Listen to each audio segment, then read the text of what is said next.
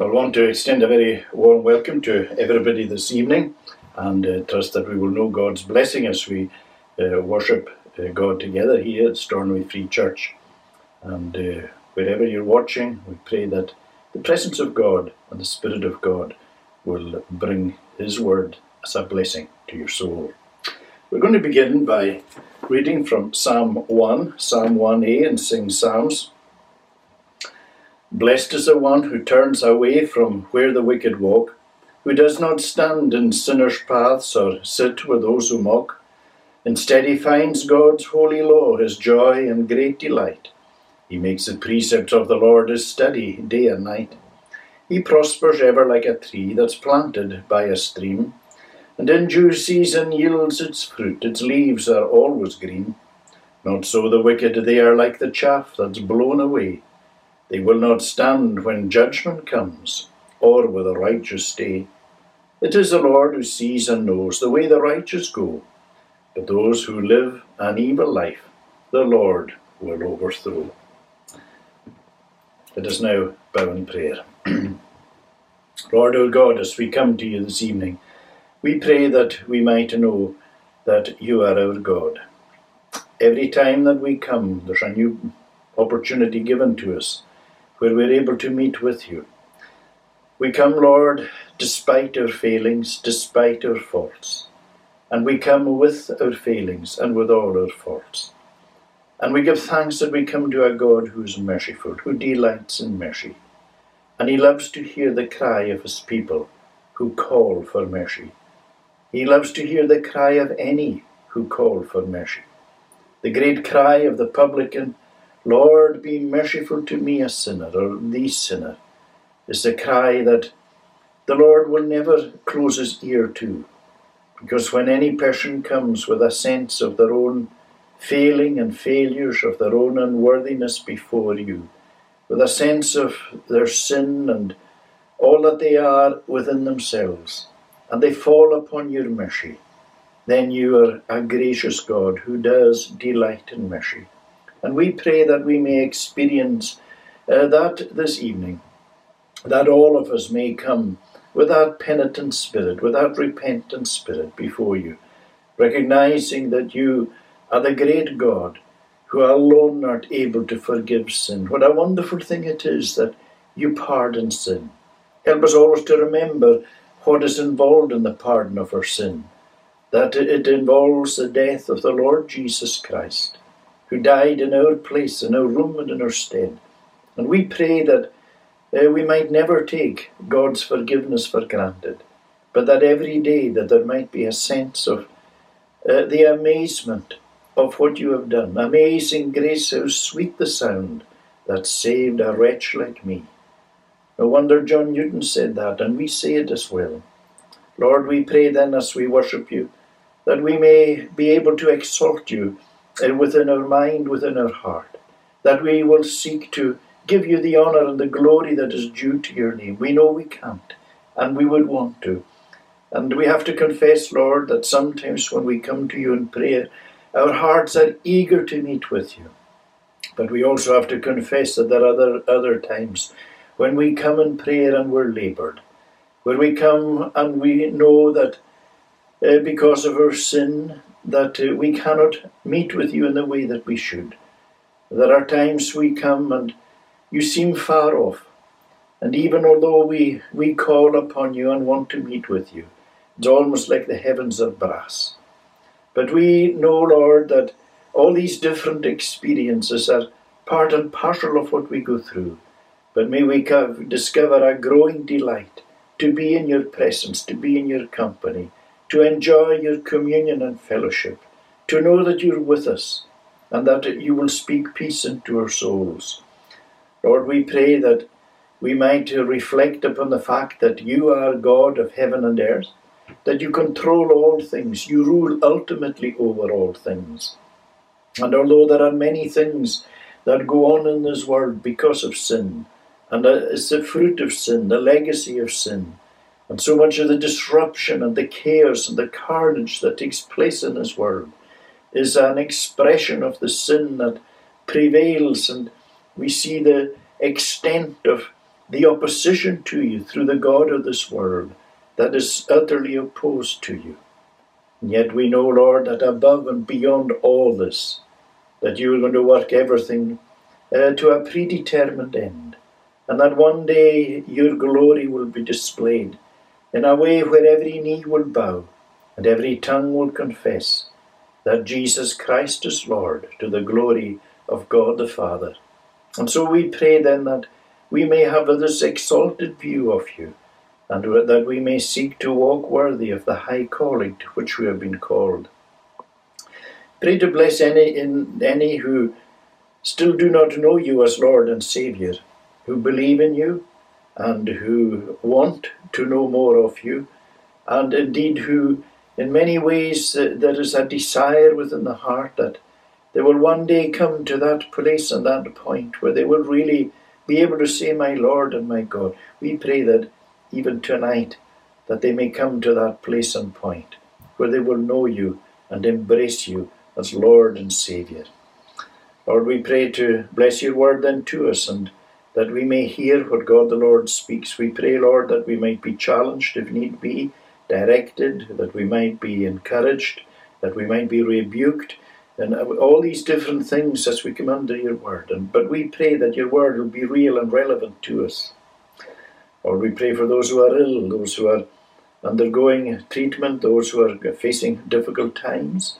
Lord, we pray that your presence and peace may be with them. We pray that there might be healing and recovery for them. Pray for those who have undergone surgery or waiting for it. We pray, Lord, that your blessing will be upon them. Pray for those who mourn, whose hearts are sore because of death, because of the passing of loved ones, that breaks up homes and families and leaves in its wake so much pain and heartache. We long for the day when death will be no more. Oh Lord, that's one of the wonderful things, one of the beautiful no more that will be spoken to us about glory. But no more tears and no more death. We long for that day, Lord. We pray to bless then those whose hearts are broken and sore, those who miss loved ones. And particularly as we come into the last month of a year, and people often begin to reflect over the year and over the years, we ask, Lord, that you will be close to them and near them. We give thanks, Lord, for the vaccine that has been discovered and is going to be rolled out. And we pray that this vaccine will prove so effective in the controlling of this pandemic. And we pray that as this year comes to a conclusion and a new year dawns, that in this time that we will discover that you indeed have done great things. We do acknowledge science and the place that it has to play in this, but we know that above and beyond it all, that you are the one who has given the mind and given the wisdom and given the understanding.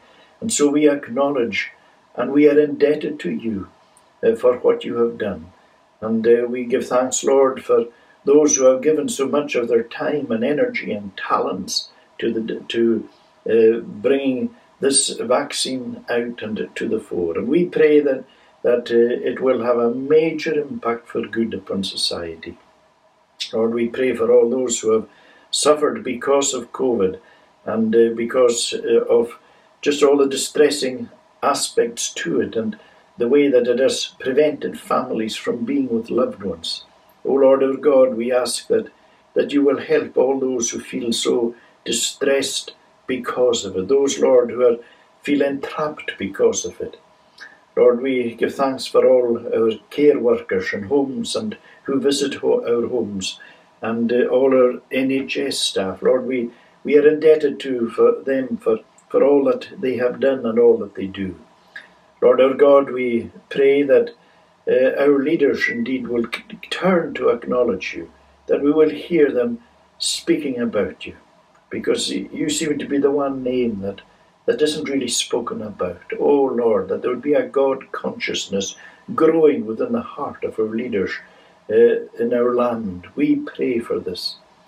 We ask, Lord, that you will bless then the word to us as we come under it, and that you will indeed do us good, and that you will have mercy upon us. and that you will cleanse us from all our sin. In Jesus' name we ask all. Amen. Just to say a wee word to the younger folk. The other day I ran across to the house that's been built next door, and then I had to run to the shop.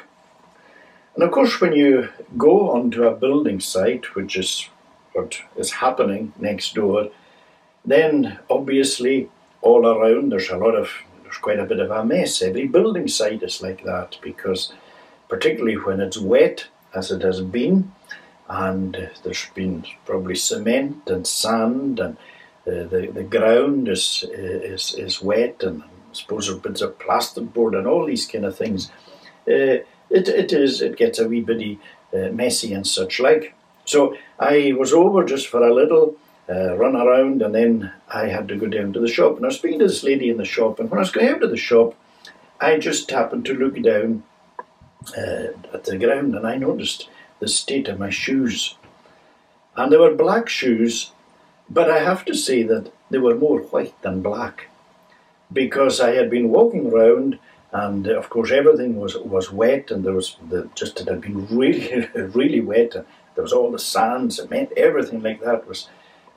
I'd been walking through it and splashing through it, black shoes, and I was saying to myself, this lady will think he never, ever, ever polishes his shoes. What a state. Now I hadn't noticed, because I had gone from there and I'd gone straight down to the shop. And I was thinking, oh, that doesn't look too good. Now, way back in the day, back when Jesus was alive in this world and walked in this world, and Jesus lived in this world, people didn't wear shoes and socks as we do, and the roads weren't tarred. They just wore sandals. No socks, just sandals. And as you can imagine, feet would get dusty and dirty. And when you went to a house, you got water to wash your feet. If you went to a posh house, they would have a servant, and the servant would wash your feet for you. That's the way it was. So it wasn't shoe polish and cleaning up the way that we might do, and I suppose a way that I should have done before going down the shops. But anyway, that's the way it was then. But before Jesus died, he and all the disciples were in a room, in what we term the upper room. And Jesus got a basin and put water in it, and he got a towel, and he began to wash all the disciples' feet. And it was usually the servant that did that, but it was Jesus who did it. And of course, he always said that he was a servant. He was a servant who gave his life for us. But he started to wash the disciples' feet. And when he came to Peter, Peter said to him, Lord, you're not going to wash my feet. That's not you shouldn't be doing it like that. That's a servant's job, not your job. You're not going to wash my feet, no way. And Jesus said to Peter, Peter, if I don't wash your feet, you have no part with me. You don't have a share with me. And when Jesus said that to Peter, Peter, being Peter, said, oh, well, Lord, don't just wash my feet, wash my hands, wash my head, wash me all over. And Jesus said to Peter, he said, the one who has been bathed or bathed does not need but to have his feet washed. And what Jesus is really saying there is that once a person has been washed clean by Jesus, in other words, when a person comes to faith in Jesus, when we come to accept Jesus as our Lord and our King, there is a once and for all coming together. And Jesus saves us. He doesn't have to save us every day. He keeps us every day. But the saving he does is a saving forever. The moment Jesus saves you, that's you safe. And there is a real once and for all washing that takes over. That's like the big bath, where you're bathed. bathed in the blood of Jesus Christ, cleansed, made clean. However, just like I did walking over there, and I got my black shoes absolutely filthy, which would need a really, really good polish. And just like every day, back in the day when you were walking just with sandals on dusty roads, your feet would get all dusty and dirty, and you'd have to wash them all the time. So it is, Jesus is saying, you need to have your feet washed, because as you walk through this world, he's talking spiritually, as you walk through this world, so much of the world that hates Jesus begins to stick to you. And every day as you're mixed up in the world, watching all the things you watch and all the things you read and all the things you do and all the things you say and all that happens, all that sticks to you. And also all that's within you, the sin, where all the things that you do that are wrong, and all the things that you say that are wrong, and all the things that you think that are wrong, where we have angry thoughts, and jealous thoughts, and proud thoughts, and dirty thoughts, and thoughts against God, thoughts against people, cheating thoughts, lying thoughts, things we say and do.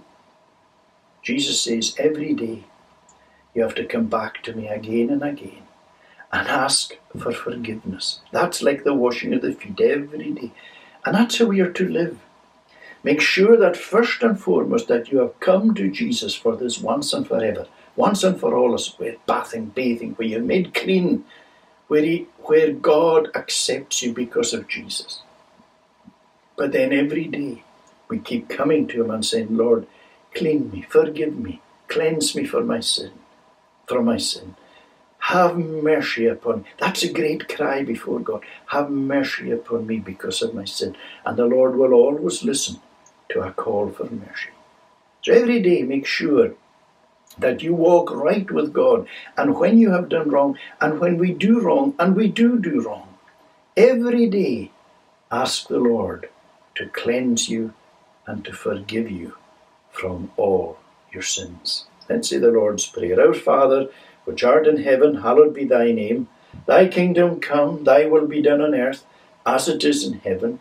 Give us this day our daily bread, and forgive us our debts as we forgive our debtors. And lead us not into temptation, but deliver us from evil. For thine is the kingdom and the power and the glory forever. Amen. Let's read God's word now as we'll find it in the Gospel of Luke. Luke's Gospel, chapter 20. Gospel of Luke, chapter 20.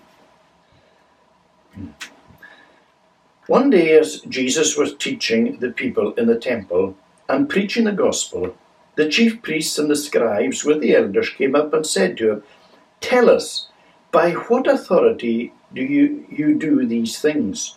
Or who it is that gave you this authority? He answered them, I will also ask you a question. You tell me, was the baptism of John from heaven or from man? And they discussed it with one another, saying, If we say from heaven, he will say, Why did you not believe him? But if we say from man, all the people will stone us to death, for they are convinced that John was a prophet.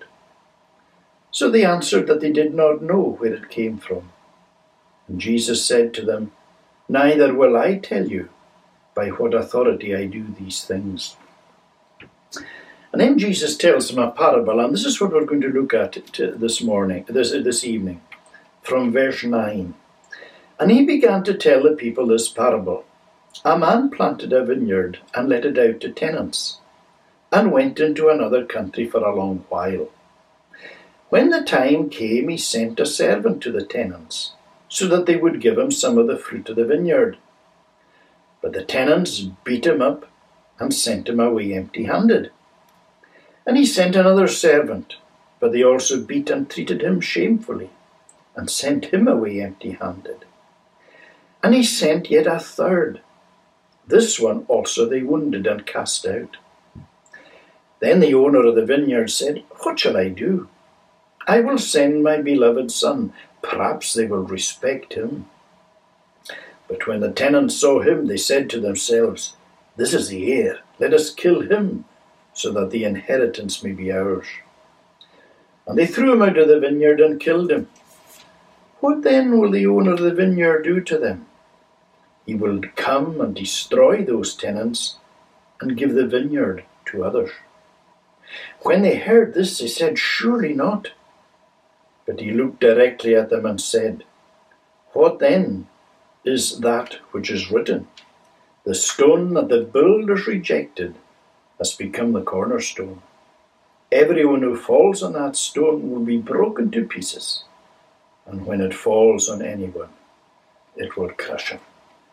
Amen, and may God bless to us this reading of his own holy word. So it's this parable from verse 9 that I want us to consider this evening. Now, the days of Jesus' journey in this world were drawing to a close. And Jesus, as we see, is in Jerusalem for the last time, and he's just about to be arrested and falsely tried and put to death.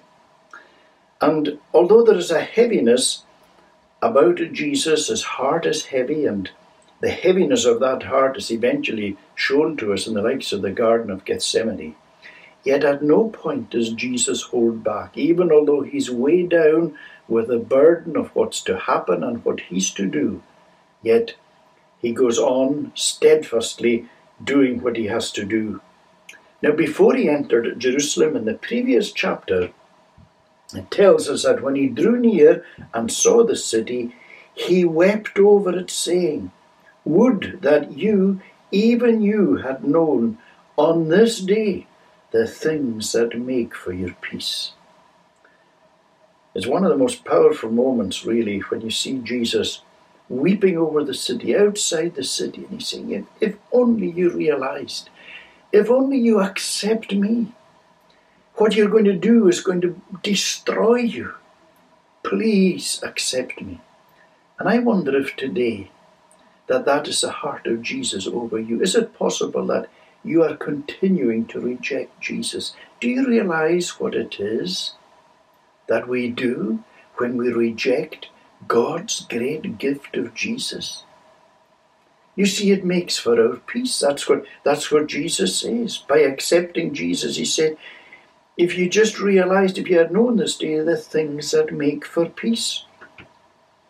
By accepting Jesus Christ, you bring peace into your life, because Jesus is the Prince of Peace. Anyway, we find that after Jesus had cleansed the temple and he was teaching in the temple, the religious leaders come to him and they begin to challenge him. And the chief priests and the scribes and the elders are challenging Jesus about his heavenly authority and for speaking the way that he does. And Jesus stops and he tells them a parable. And of course, they were going to understand this parable because they were men that were steeped in the Old Testament. And they would understand fairly well exactly what it was that Jesus was driving at here. And he tells us about the vineyard. And of course, that is one of the great pictures that the Bible gives of God's people in the Old Testament as his vineyard. There are repeated references, even when Israel came out of Egypt and came to Canaan. Even in the likes of Psalm 80, it talks about the vine and of how God took it and planted the vine, as it were, in Canaan. And there are many, many references. For instance, in Isaiah chapter 5, this is what we read. And here is about the Lord's vineyard. "My beloved had a vineyard on a fertile hill. He dug it and cleared it of stones and planted it with choice vines, hewed out a wine vat in it, looked for it to yield grapes, but it yielded wild grapes. What more was there to do for my vineyard that I have not done in it?" You see, the vineyard was precious to God, and straight away we see all the work that God put into the planting of that vineyard. Isaiah chapter 5 shows here's this stony hillside. And here you see this picture of this person who says, well, do you know what I'm going to do? I'm going to clear that vineyard of all these stones. I'm going to work on the ground. I'm going to plough it and put all the necessary things into it. And then I'm going to plant a vineyard. It was a lot of effort. And this vineyard, of course, was going to be very precious to the owner.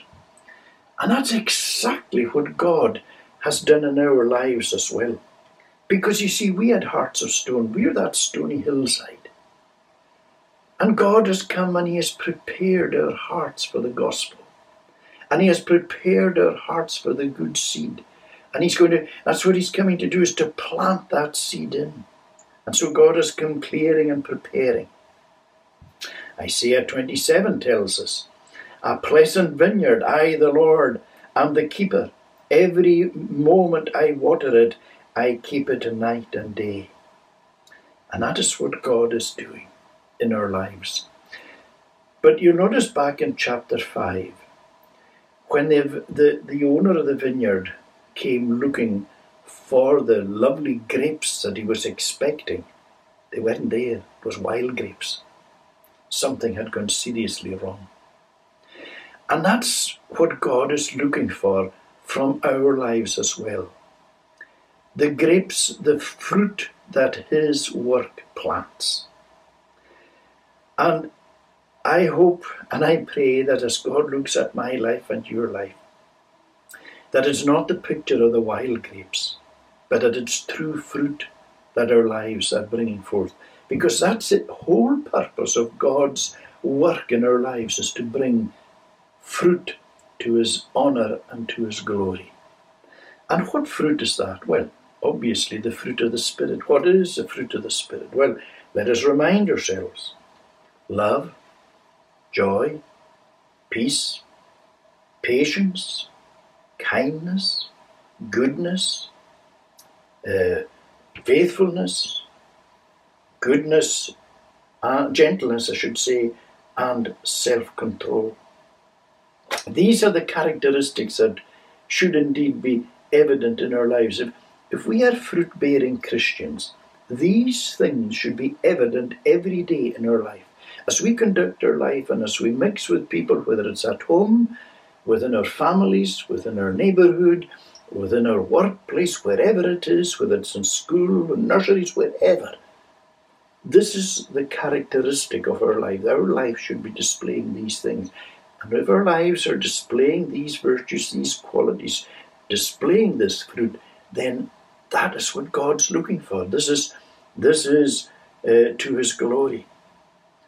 And the thing is that, the amazing thing is that, just like on that hillside that looked so barren, and you'd say, if you looked at that hillside, you'd say to yourself, there's nothing you can do with that. Look at all the stones in it.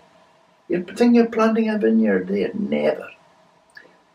And yet, years later you come back and you look at this beautiful vineyard and you say, whoa, what work went into that? And that's what God is doing in people's lives. And we often, as you go into the church and you see Christians, there was a day when they looked the most unlikely people to be serving the Lord, to be worshipping the Lord, to be living a good Christian life. Because they were people who were on another road, on another path. Now, I know a lot of people, probably the majority of people who do become Christians, have grown up within the influence of the church, whether it's in their home or whether it's attending church or when they were young or whatever. But even there, a lot of the people have gone like the prodigal into the far country. I'm sure all of us, or many of us, have been in the far country for a wee while, or maybe for a long while.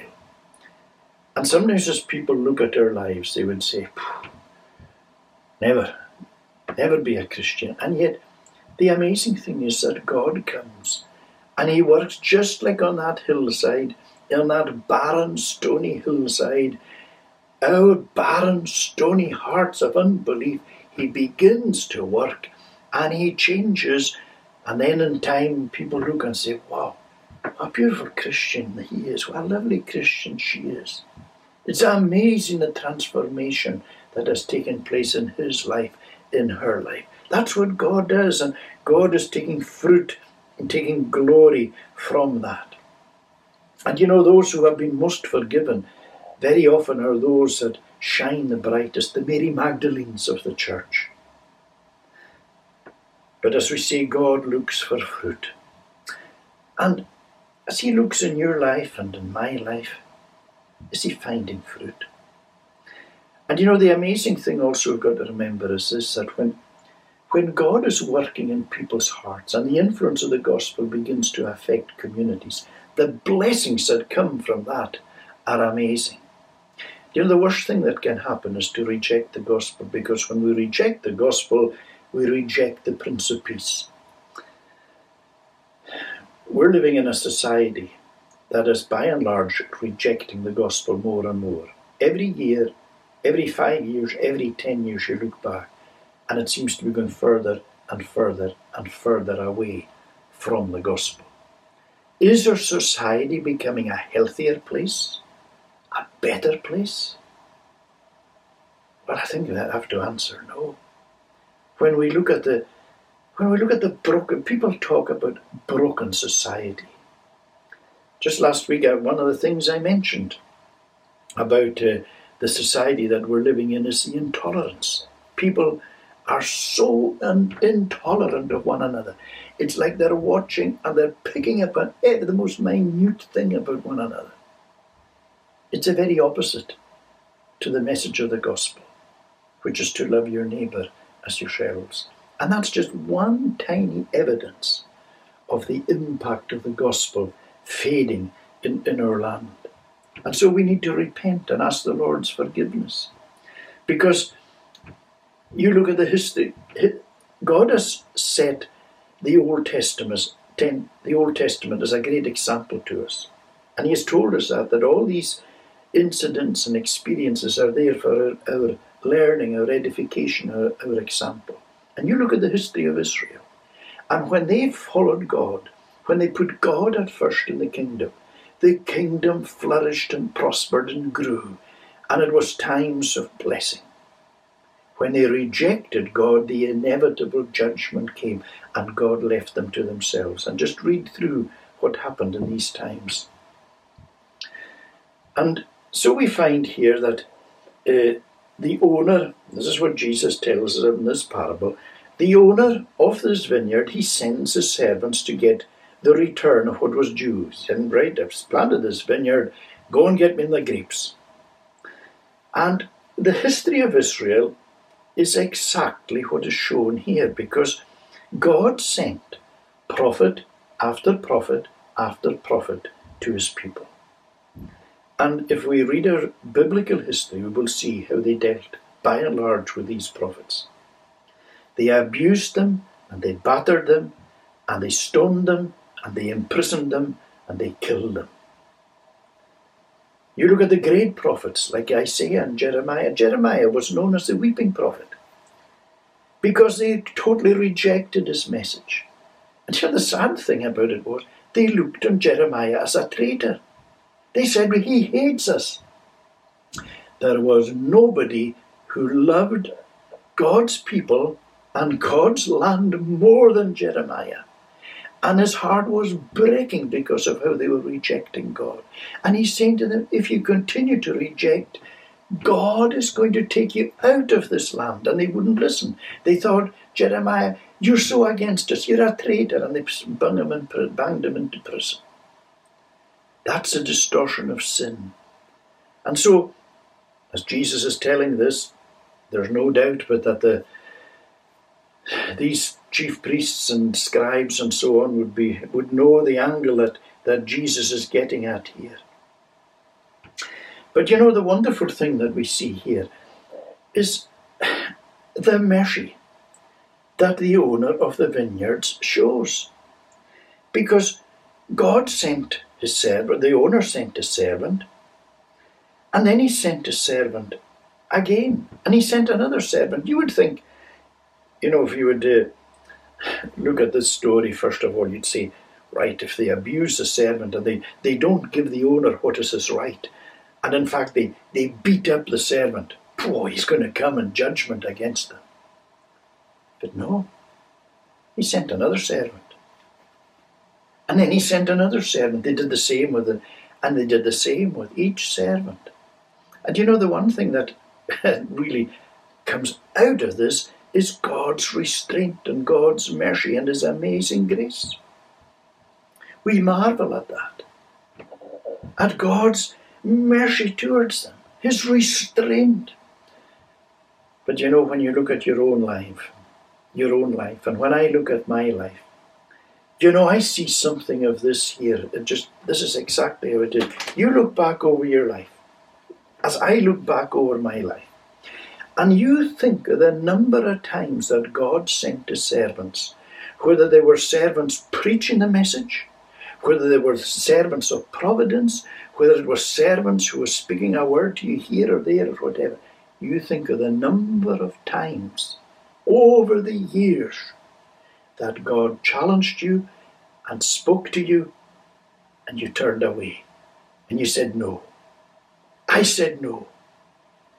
And you think, thank the Lord that he didn't at that point say, that's it.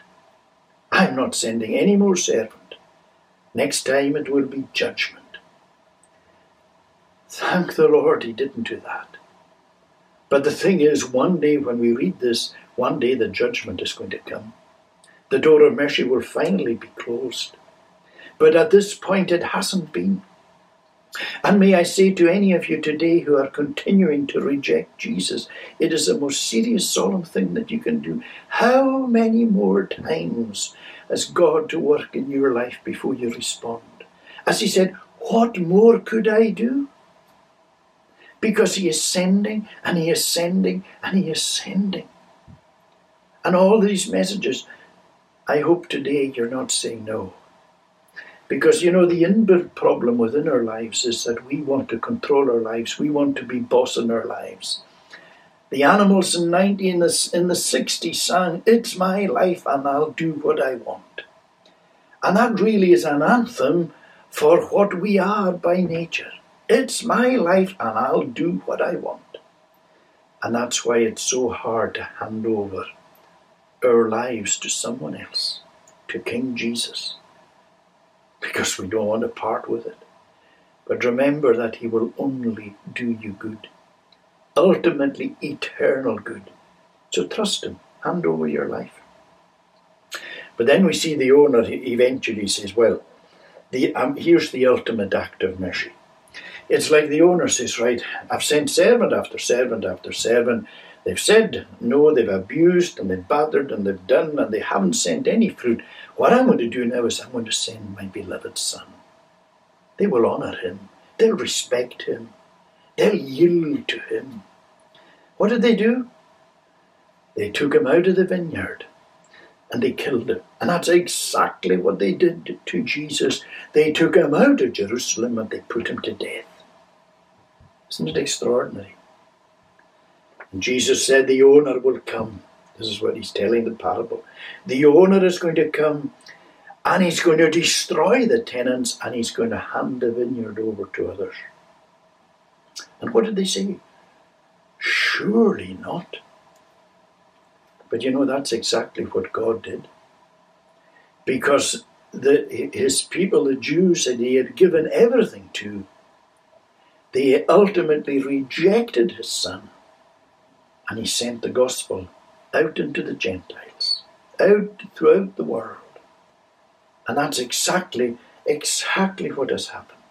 And Jesus then quotes from Psalm 118, the stone the builders rejected has become the cornerstone.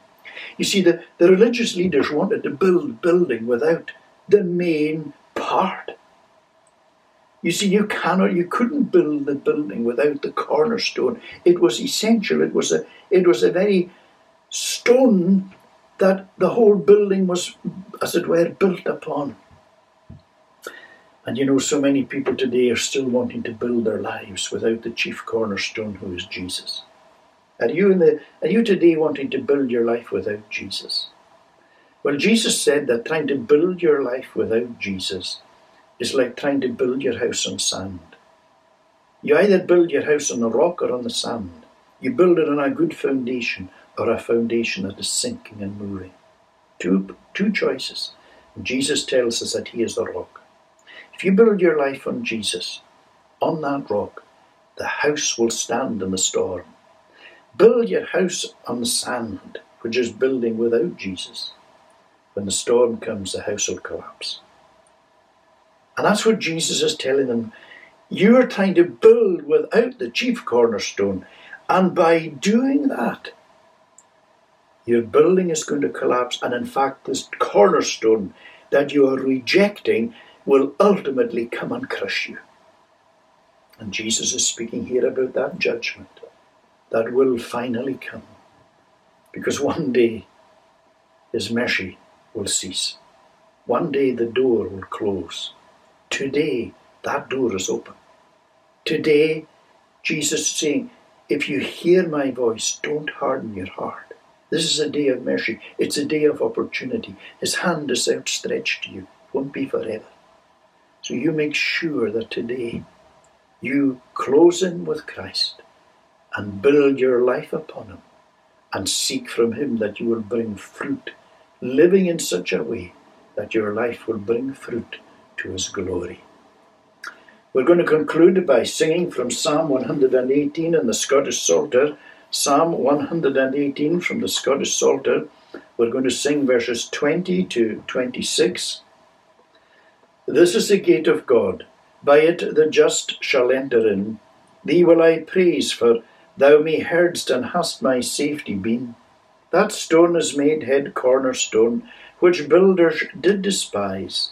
This is the doing of the Lord, and wondrous in our eyes. This is the day God made, and it will joy triumphantly. Save now, I pray thee, Lord. I pray, send now prosperity. Blessed is he in God's great name that cometh us to save. We from the house which to the Lord pertains you blessed have.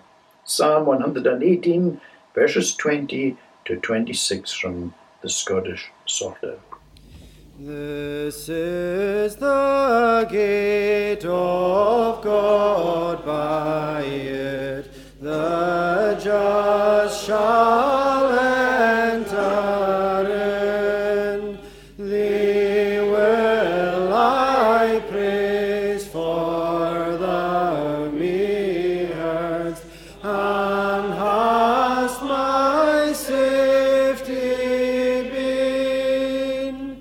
That stone is made head cornerstone, which builders did despise. This is the doing of the Lord, and wondrous in our eyes. This is the day God made. In it will joy triumphantly. Save now, I pray thee, Lord, I pray. Send now prosperity. Blessed is he in God's great name that cometh us to save. We from the house which to the Lord pertains, you blessed have. Now may the grace, mercy and peace of God the Father, Son and Holy Spirit rest and abide upon each one of you now and forevermore. Amen. Thank you for watching with us tonight, and may indeed God bless you all.